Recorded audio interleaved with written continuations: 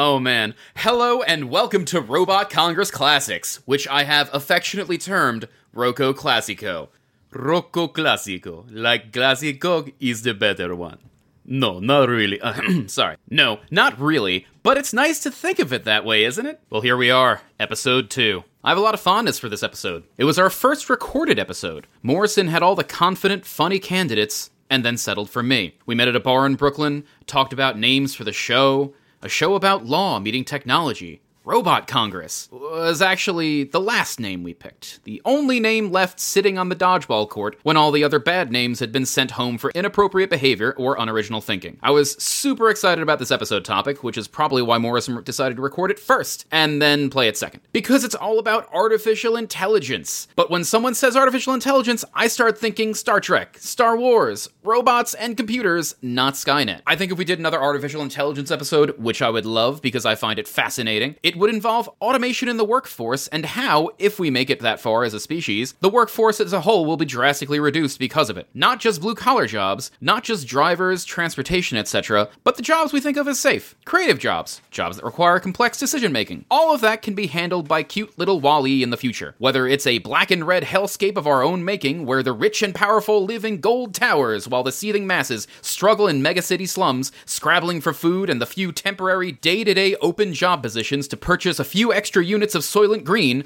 or a blue and yellow utopia where we pursue our passions and hobbies without fear of poverty thanks to a universal income, all of the necessary work taken care of by automated service bots. Not to mention the fact that right after we had that recorded episode, I saw Bicentennial Man. Again, note, after we recorded that episode, I saw the 1999 movie Bicentennial Man featuring Robin Williams as a robot that becomes a man. Anyway, I have tons of pop cultural and general media knowledge on AI and AI-adjacent topics. Ghost in the Shell, Futurama, Star Trek, Star Wars. Law-wise, we also address the idea of a self-driving car. If it hits someone, who's responsible? If it has to choose between hitting someone on the street or someone on the curb, who does it choose? It's an awesome discussion. We could also talk about all this stuff all over again, because there have been real advances in situations since our original talk regarding self-driving cars. Man, I want to talk about this stuff again. And sex bots. We also talk about sex box. And data. We talk about Star Trek. Love Star Trek. Next Generation and Deep Space Nine. Fight me. Alright, that's enough from me. Please enjoy this episode. I can say that it was not an easy episode to record. Imagine a tall building, tight corridors, a small door, Morrison sitting across from me in a small audio recording room. It warm and humid out, the audio producer staring at my back from his mighty position of all-hearing judgment. Such a sweaty day. But now, on with the show. And stick around for the post-episode bonus scene. This is a HeadGum podcast.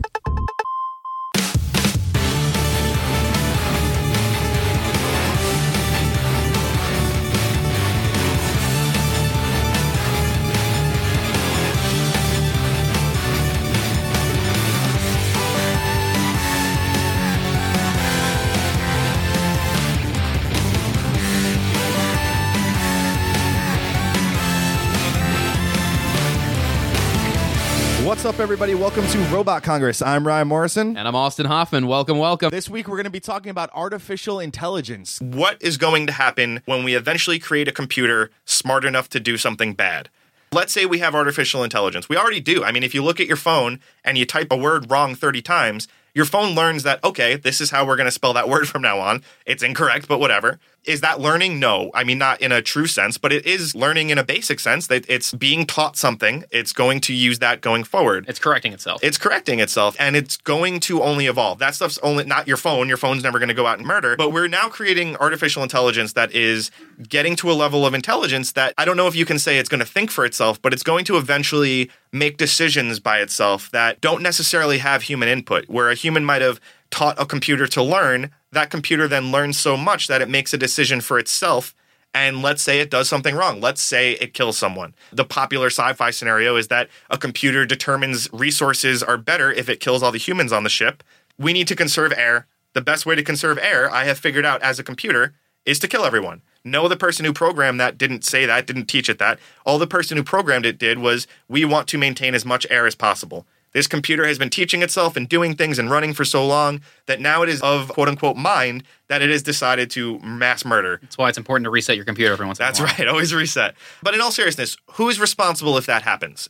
So I think that the first thing is that you will end up with a beaten computer burning, thrown in a bush. But Office Space style, just hit the fax machine with the bat. With a bat. But yes, you're going to punish the programmer. They were the ones that didn't think to do it. And if there's anything about lawsuits, it's because you failed to see the consequences of your actions. But so that's an interesting point. And to do what we're going to do and bring it back to the law a little bit, the word tort is not a word most people are familiar with. But what a tort is basically if you harm someone else. It's when you sue someone over a civil matter, when you're trying to get money from them or punitive damages or things like that. That's a tort. It's different than criminal charges. So let's say I assault you outside. I'll be arrested and I'll face criminal charges, certainly, but you can also press civil charges against me and try to get a monetary judgment. So looking at a tort and looking at it in that matter here, a tort has 4 elements.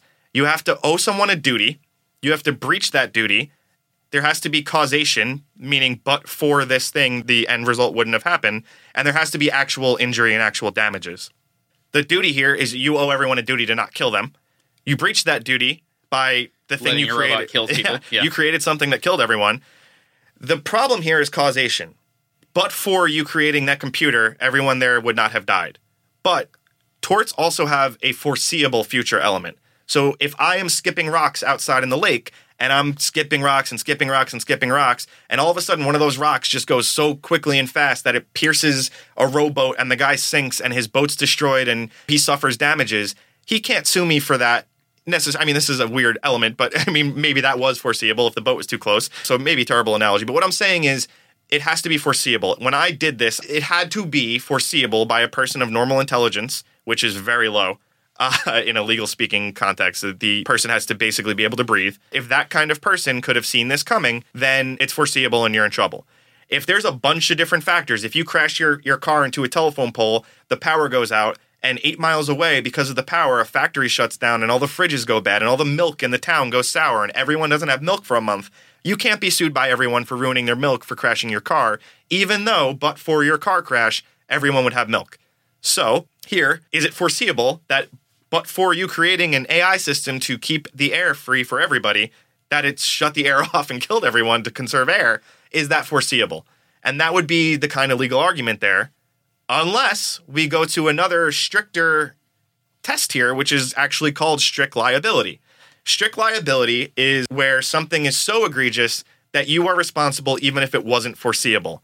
One of the most famous examples for strict liability is if you are housing tigers. If you have tigers on your property and you have the best tiger cages ever, you have a laser grid around it so the tigers can never get out, you've taken every possible precaution. If that tiger gets out, goes 80 miles away and kills someone, you're responsible for it. That's strict liability. There is no foreseeable element with strict liability, and strict liability exists with wild animals. It exists with weapons of mass destruction. It exists with explosions. It exists with a bunch of issues like that, where you could kind of put AI into a couple of those. If it's not a person, but it's a thing that is quote unquote maybe alive, do we treat it as a wild animal? We've never had wild animals that can learn to this level and make decisions like this. Where would you fit it in? What is AI to you? Is it a person? Is it an animal? Is it do we have to make a new category in law for AI? Well, I mean, that's the fun part, isn't it? You could categorize it with animals, but if it's making tea and having conversations, then isn't it a little bit above animal intelligence? Another strict liability matter that I think might be the most important here is product liability. If you manufacture something that is defective, you're responsible for it if it goes out. So even though that's not foreseeable, someone would buy this and use it in a certain way that would cause it to explode and kill themselves. If you made it where it's defective and you should have known about that, or there's not proper warnings on it, that's why you see those annoying warnings on everything. Warning, do not use chainsaw on head. A lawyer made somebody put that there for product liability reasons. If you have a proper warning, you can send out things that are more dangerous or potentially a little defective. Is it defective if an AI learns to kill everyone? Maybe. Or maybe we are hitting an age in technology where this is something where we're going to actually have to classify computers as a species and figure out a way to punish them or protect against them or things like this, where there has to be maybe always a human involved to finalize those checks on air supply or things like that. There has to be someone doing an hourly diagnostic check on the AI to make sure it's not doing things like this. Maybe that's the answer. Could you really slap a label on a box that says this AI may kill you? I don't think that that's going to fly. I mean, probably not. We've never had something like that before where warning chainsaw might gain self-awareness. Do you think it's okay to put a restraining bolt on a self-aware computer? Look at C-3PO. He is self-aware. He has emotions. He has friends. He gets angry at R2-D2. But there's a restraining bolt on him that doesn't let him leave the premises. At what point does AI become such a thing that it is protected by slavery laws? Yeah. All the droids in Star Wars, they're self-aware. The little mouse droids that are skirting around the floor. Well, those might be more basic, but C-3PO, if you're familiar with IG-88, is an assassin droid. You can hunt down somebody across the galaxy and find him and kill him. And he's paid. It's not like he's being programmed to go do something. So looking at self-aware AI, consent then becomes an issue for everything. Let's say we create, which we're going to do. I already work with companies working on things like this. Let's say we create AI to replace porn. You're going to have your sex bot in your bedroom where you put on a headset and you're having sex with it. That already exists. There's a lot of people that enjoy the hell out of it, that swear they can feel the person touch their face. That already exists? Yeah. Honest to God, when I was just at PAX, there was people going very in-depth about how they can feel the girl touch their face. That's so intense. Oh, God. Yeah. Not for me, but and I'm not judging it. It might eventually be for you. Right. I mean, I'm honestly not judging it. I get it. It's probably a cool thing. I just haven't tried it. But consent becomes an issue. What if we create these sex robots and they become so self-aware, we legally classify them as somebody responsible for their actions? It's prostitution. Yeah, well, not even that, but what if we create these virtual reality robots just for the porn industry, who then all of a sudden decide they don't want to have sex with you, and we're just creating a whole nother industry to get rejected by? I don't get shot down at the bar enough. I need a computer to tell me I'm ugly, too. No, I'm not in the mood right now. Yeah, I have a headache, honey. Sorry. Yeah. I'm going to reset, maybe later. And then what about underage sex? What if an AI has to learn for a certain period before it's educated enough to make a decision if it wants to have sex with you? Oh, that's terrible. I mean, you're not going to make it. I didn't mean. We'll start it out at the 3-year-old level. Yeah, but really, a computer is going to get smarter as it's on more and as it learns more from experience. Every single AI will work that way eventually. Yeah, we can start it at a certain level, sure. But there's going to be that learning curve phase where it's very impressionable. And do we need to protect it? If it's going to eventually get a C-3PO-like sense of self-awareness, do we need to protect it from being made a sex slave? Or is it a dumb computer and we should shut up about how everything needs special rights now? All right, so let's say that you really have the hots for C-3PO. Yeah. And you want to take C-3PO on a date. Sure. What if he's not into it?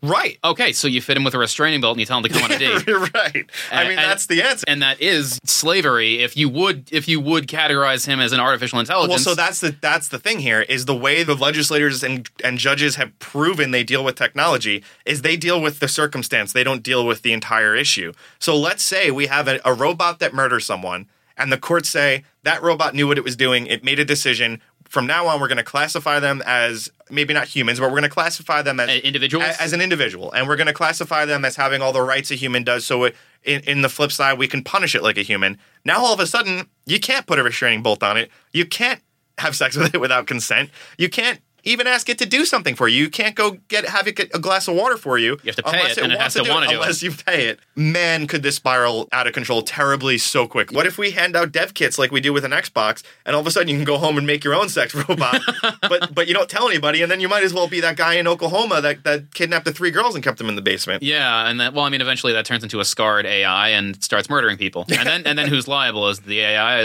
or is it the person that scarred it? I told you I rewatched this episode last night because it was so important to one of our potential talks. Measure of a Man. I don't remember what it was, like season 2 or something like that. But for full disclosure, and I know I'm going to upset a lot of people, I have never seen an episode of Star Trek. I hate you so much. I love sci-fi. I love nerd culture. He's seen the movies and he's loved the Star Trek movies. The J.J. Abrams movies. Oh, They're God. so good. Are you kidding me? I say I've never seen Star Trek. That's disingenuous. I've seen a couple of episodes, and I was shown the episodes like, oh, you have to see how philosophical and deep this episode is. I very much agree with the idea of treat Data nice and stop being racist, and there you won Star Trek. It seems every episode is, should we treat these aliens differently because they're green? No. Okay. Well, is Data a person? Yeah? Goes back to what we were saying. Yes. Is Data a person? Is Data a person? Basically, Data is on trial for whether or not he's an individual, and he's so much more. This is ridiculous, and I already know the answer, but just in case people haven't seen Star Trek, Data is not a cyborg. He's correct? an android. He's not an improved upon human. He's a fully computer program. He is an android. He is an artificial human. He's a robot that is made to look human. That's what an android is. Yeah, but he does not bleed. He never had a human element, right? No, he never had any human elements. He was created by a human. He was created by a Dr. Noonien Sung. So is that, in Star Trek, is that human who created him responsible for him in any way? I would say no, because Data is a fully fledged artificial intelligence. Of course, now we were talking about that particular episode in which Picard had to fight for Data's right to be a person. When the scientist wanted to take him over and disassemble him, Data didn't want to be destroyed, partially out of self-reservation, but also because he was the last legacy of his father, of that doctor that made him. And if this scientist fucked up, he wouldn't exist anymore, and there would be no more trace of his father. Captain Picard had to defend him. Commander Riker, who's his first officer, his second in command, and one of Data's best friends, had to pose for the opposition because they didn't have lawyers really in that area because they were out on the outer rim. But basically, someone has to represent the Nazis. Yes, but essentially, Riker made a great position because he showed that Data wasn't human. He asked if he could take Data's arm off, and so he took Data's arm off, and it was like, oh, look, he's not human. And then he's like, can you bend this bar? And Data could bend a steel bar that nobody could bend. And then, as the capstone, she shut Data off. Data has... Oh, that's interesting. Data had like a hidden on-off switch that was for privileged eyes only because it was such a huge thing. But that doesn't reset him in any way. It's literally it doesn't reset it. It shuts him off. Pinocchio is broken. His strings are cut, showing that Data wasn't a person, that he was just a collection of heuristic algorithms, and you just like turn him off like that. Sure. And then Picard went and talked to Whoopi Goldberg on well, I mean, who else to decide this? Yes, Whoopi Goldberg, of course, is Guinan. She's a space mystic on the Enterprise. She's also a bartender who said, oh, that's a great idea. Data's already a great officer, and if this guy wants to make more of him, that'll increase his value even more, because then you can have a whole like generation of Datas going out doing all this dangerous stuff. You don't have to send actual people to do it. You're talking about these disposable people that you can make and go and just have them do all the dangerous stuff, and if they get destroyed, who cares? And she brought up the fact that you were essentially creating a race of people. If they're self-aware, if they have a consciousness of a sort, and you're saying that you can make slaves of them, that you can fit them with restraining bolts and do whatever you want with them. That was the argument that Picard made, and that this was going to have such... Oh, who won? Well, in the end, they destroyed Data, and they couldn't make another one. Of course. And that was the end of Star Trek, because they didn't have any more Data. Right? Yep. Yeah. So if that's the case, something akin to that determines whether or not AIs are treated as people, then all of those other issues come into play that we discussed earlier. And that kind of sympathetic, sad case should not be the one to decide this. Now, of course, in Star Trek, Data is far and away above anything we're looking at in the next 10 years. But I really do think we're getting to something like that. Our brain is just a bunch of synapses firing in different... It's just a really advanced computer. So why don't we go over Futurama? That has a lot of popular AI. That has a lot of robots that are self-aware, certainly, obviously. Yeah, they're all robots. Everyone's seen Futurama. It's one of the funniest series out. In that show, all the robots are owned by Mother. The Mom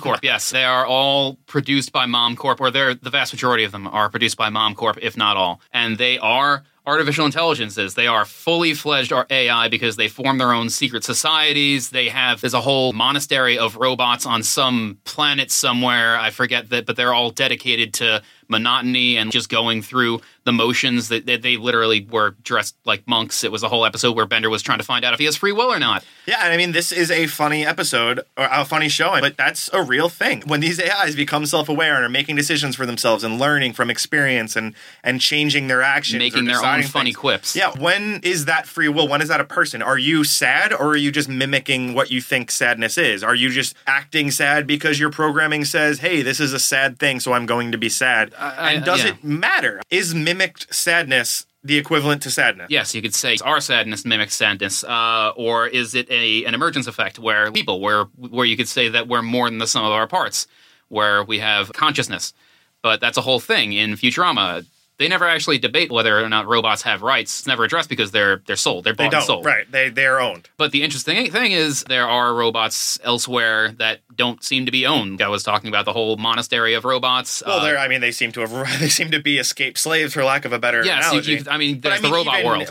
But then I also, you see Bender committing crimes and Bender getting arrested. So that robot is responsible for his own things. Fry is not responsible, or the professor is not responsible, even though he owns Bender. Well, actually, there was an episode where Bender committed crimes and he was caught and brought to trial, but he was actually judged that the defense that was used for him was that he wasn't responsible for his actions because he didn't have free will. And that was an episode where he went to find whether or not he had free will, and eventually the professor had created a free will unit that could go into robots to give them free will, but because of the quantum nature of the device, because you didn't know if it was actually free will or not, you didn't know how to switch it on or off, which switch was which, And in the end, he shot the professor.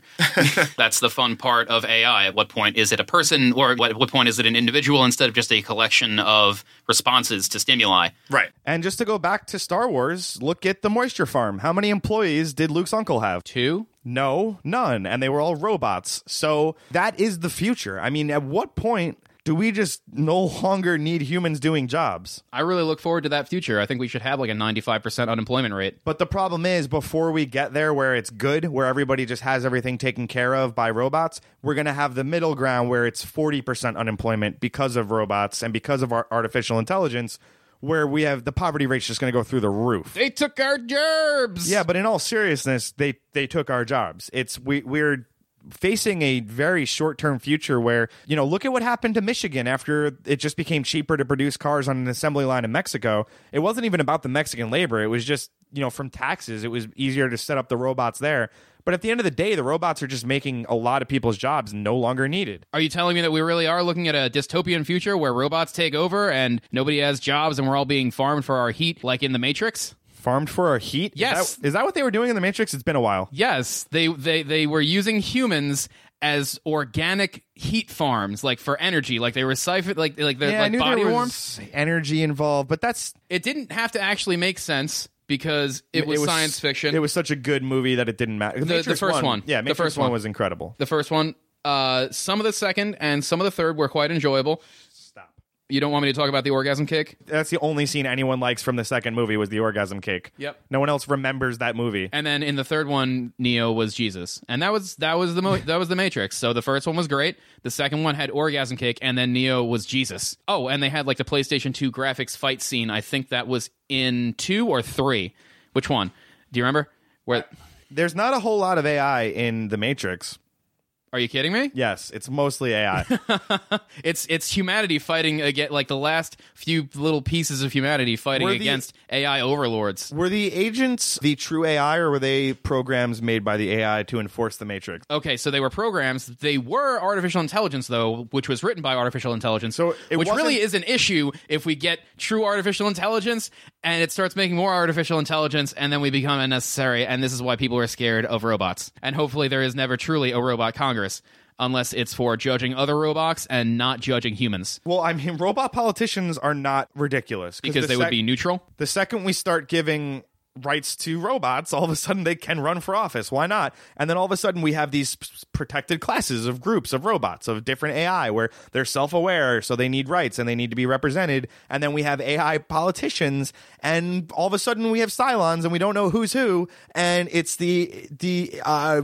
what's the group in Fallout 4 that makes the makes the things? The Institute? The Institute. That's all totally possible. We can make lifelike organisms that look human that are robots in 25 years. Well, but you really think it's ridiculous? If we're talking about artificial intelligence and getting that to that point, of course they're going to start looking human. That way we don't judge them, because there's that whole valley where if they look kind of human but not quite human, we're weirded out and disgusted by them. Whereas if they look like C-3PO, then we're happy because they look like robots. And if they look a bit like people, we can't tell, although we might be really paranoid about whether or not they're robots. One thing to really look forward to with artificial intelligence is having your own little BB-8 droid that you can just, play around with and be friends with, and it's enslaved to do your bidding. This week on Is It As Bad As It Seems, we're going to look at skin gambling. What's skin gambling, Ryan? Yeah, that sounds way weirder than it is. I get a lot of emails every week from somebody saying, hey, I have this new genius idea for a startup. It's going to be gambling in video games, but we're not going to bet money. Instead, we're going to bet virtual goods. Aren't I a genius? Didn't I get around gambling law? And I tell them all very quickly, no. Never contact me again. I don't want to work with you. The reason is I find most of the people behind these schemes and behind these startup ideas are usually just not the best intentioned people. Instead, what we see over the past couple of years getting more and more popular are two websites in particular, and then a lot of knockoffs. In particular, CSGO Lounge and Dota 2 Lounge. Now, Austin, you have used Dota 2 Lounge quite a bit to trade skins. Not any real money, not anything illegal. Nothing illegal. But no, in all seriousness. But so why don't you explain your version of what Dota 2 Lounge is without guessing at where I'm going with this? I just want to hear your user experience. Absolutely. So Dota 2 Lounge, I go there because I have a lot of my Dota 2 skins that I'm not going to use because they're for characters that I don't care about and I hate. Yeah, to clarify for people who don't play these games, a skin is basically a costume you can put on your character that you do use. And as silly as that sounds, it's cool. You know, if you want your pirate to have a different kind of sword or something like you get that. A fun hat. I mean, typically they're called hats. I have all these extra skins for characters that I hate or don't want to play at all. I have no interest in them. And then there are all the characters that I do enjoy. And they have these rare skins and effects that I want to get, but I don't want to either spend money on them or I don't want to play the game enough that it would normally take to get them randomly. So I can trade all the stuff that I have for the things that I want. It makes sense, right? Right, and that's what it is. You're trading skins in the game, and it's completely fine, and it's completely allowed, even though it might not be allowed by most terms of service agreements. On this website, it's fine. There's no real money exchanging. You're exchanging basically the licenses between these items. What I started to notice about a year ago was that a lot of the people on these websites were not caring for their own characters. They weren't trading me an item for a character they liked out of my stash. They were trying to get items that were the most wanted out of my stash. So maybe for a character that someone else really wanted. And what I realized they were doing is they were reselling them on a third market or even through the Steam marketplace saying, you know, now this item is $5 all the way up to $500. They get very expensive. And I was just trading to get a different hat for my guy. I was doing something innocent or so I thought. And these other kids and they're kids. I mean, some of these people are 12 years old. They're turning it into a business. They're making hundreds of dollars.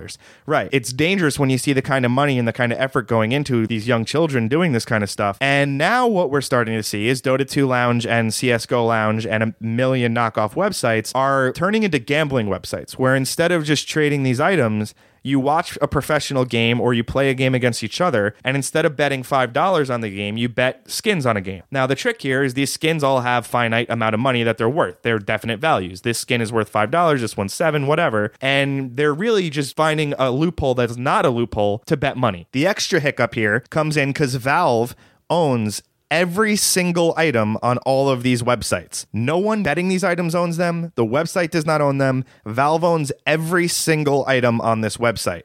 The reason being is when I buy an item from Valve, I'm not buying that item. I don't have any proprietary rights to that item. Instead, what I have is a license to display and use that item. That's a big difference because that means now Valve is part of every single transaction on this website. It's all their stuff being bet and gambled around. And that was bad enough on its face when this all started. I couldn't believe that Valve wasn't doing more to stop this. I couldn't believe that Valve was allowing 13-year-olds to gamble. And now you're starting to see news stories and I'm starting to see reports that I consider credible, which again, I don't have any firsthand knowledge, that Valve is not only allowing this all to happen and looking the other way, they're quite the opposite. They're partaking in it. They're part of these websites. They're getting a cut from these websites, and they're hands-on in the management of these websites. So that is a big shame on you, Valve, if that is all true, and it really is looking to be true. I can't put into words how big a problem I have with that. It's easy to see how, if you're playing these games that have these items and that have these trading markets, I mean, I'm not at all familiar with the gambling aspect of it. I didn't even know that that really existed, because from the trade perspective, it was pretty easy to translate money into items, especially with things on Steam. You can spend money on keys, and what the keys do is they unlock random items. The games give you these loot crates that require these keys to open, and you get like random good items out of them, but the only way to get these keys is to purchase them. So basically, what I could do is if I really wanted an item, if I looked on the market, that item was worth $30, but someone was on the Dota 2 Lounge and they were trading that item for like 3 keys, I could buy 3 keys for $2.50 each and get that item instead of buying it directly on the Steam market for $30. So you can easily see how money could translate into these games, and I guess it's a pretty... I hate the slippery slope, but I guess it could be a pretty slippery slope from that into gambling. Yeah, I mean, slippery slope is the last vestige of a man with no argument. I don't like to ever rely on slippery slope, and I'm not doing so here. This is just straight up gambling. This is not slippery slope. This is on its face gambling, and the websites do not... I believe in the terms of service in CSGO and Dota 2 Lounge, they literally say, it is your responsibility to be over 18 and know your local gambling laws. That's not how this works. That is not how this works. If you're running a gambling website, it's your responsibility to make sure that it's being regulated properly. There's a lot of licenses associated with gambling, and when you run afoul of gambling law, you run afoul of criminal law. You can get real jail time for this. This isn't just a slap on the wrist. You would think one of the biggest game companies in the world would be a little more concerned about that. Well, you could see why they would want it to continue, because it's keeping people interested in the game and it's monetizing. I guess it's monetizing it for other people. Yeah, but it's the most lucrative part of esports right now. gambling items. The amount of energy that gets invested in watching pro players play now because you can gamble items on them has tripled the previous crowd. But it's a real issue. We can't just pretend that skins are valueless and let 13-year-olds run rampant, losing their parents' entire credit history into a game. At some point, we have to say, okay, that's enough. Let's calm it down here and take a step back. There's plenty of money to be made in esports without these kind of sites being allowed to run. And I'm not anti-gambling. I host a really good Super Bowl pool, and I lost quite a bit of money on the Jets in my day. But I'm against underage gambling, and I'm against unregulated gambling, which this is. This is really just a symptom of the prevalence of microtransactions in games nowadays. Yeah, but microtransactions aren't going anywhere, so it's time, just as we talk about constantly, it's time for the law to catch up with technology. We need now to understand that these virtual goods exist, microtransactions exist, they're not disappearing tomorrow, so let's regulate it, and let's make sure that this stuff is being controlled. And it is regulated. There's already laws about this. It's just everyone pretending there's not. It's the regulators not going after them yet, but I promise it's coming. And I promise when the regulators do go after these websites, it's going to be bad. You're seeing it starting with DraftKings and Fantasy Duel. And a lot of states have said this is illegal gambling and we're not going to allow it. Soon those states are going to see all the money on Vulcan and CSGO Lounge and all these other websites, and they're going to go by the wayside too, unless they start doing it properly. You think they're going to get stamped out like that? We saw those DraftKings, all those commercials. Was that what really brought attention to it? I think the amount of money in DraftKings is what brought attention to it. There was a copious amount of money being made by those websites. They were completely unregulated, and they were running just basically on the idea that fantasy sports is not gambling, which under a lot of jurisdictions it's not. Daily fantasy, on the other hand, is gambling. And I know the distinction there is a strange one, but basically the argument there is you can research a football player and say, I think he's going to get 17 touchdowns this season based on all these statistics. It becomes ridiculous when you say, I think 4 are going to be in week 7. That's the difference between daily fantasy and season-long fantasy. And regardless, it's not okay for 13-year-olds to be gambling.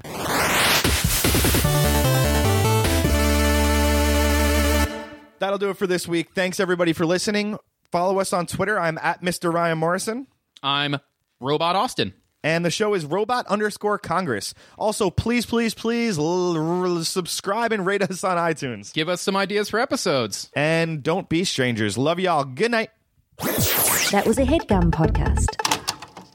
Robot Congress Wars, presented to you by Rocco Classico. Scene, fade in. Ewan McGregor has been handed a laser sword, a robe, and a random green giant riding lizard. His mission impossible: infiltrate the base of the enemy commander, a deadly cyborg who was responsible for the death of many space wizard monks, including the beloved Shaggy, and defeat him in single combat. Or, since the cyborg alien has 4 arms and an army with him, have an exciting battle, a chase scene, and then totally blast him in his robo-ganic heart, even though Jedi are never supposed to use blasters. Kind of like Batman, except Batman has been using guns on his Batcar now, and that is ridiculous. Yes, I called it Batcar. He has so many methods of being mobile now, I don't think Batmobile is relevant. You know what the real Batmobile is? It's that spinny thing with bats on it that he puts over his Talia al Ghul lovechild's crib, whose name is Damien, by the way.